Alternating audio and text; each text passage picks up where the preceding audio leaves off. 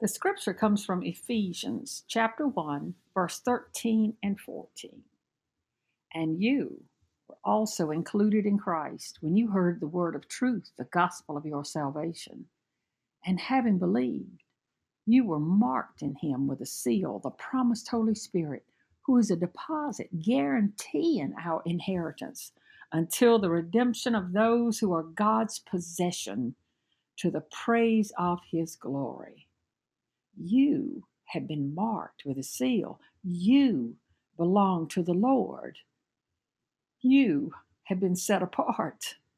I first remember reading about the term set apart, and it was from the Apostle Paul in Romans chapter 1, verse 1. He wrote, Paul, a servant of Christ Jesus, called to be an apostle and set apart for the gospel of God. Do you know how special you are? That you've been chosen and you've been marked by God as his own. See, you too have been set apart. You have been chosen purposely to do God's work here on this earth. Paul was chosen as an apostle. Some are chosen to be teachers, preachers, nurses, pharmacists, storefront clerks. But all are given assignments to bring glory and honor to God. We are here to love God and to love one another. And when we do that, we grow the kingdom of God. Do you recognize that you are chosen?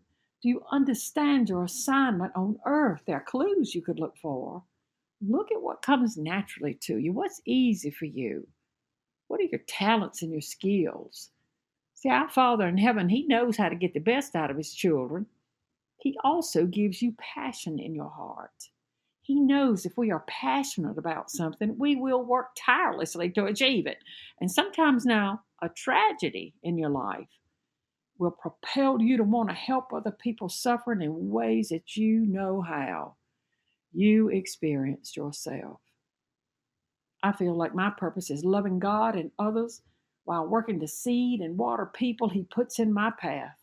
He has given me passion for healthcare workers, passion for women, especially broken, hurting women, because I've been broke myself, and the passion to preach the good news, the gospel of our Lord Jesus Christ. And I do this through assignments like writing or coaching or speaking or holding Bible studies or having spiritual retreats.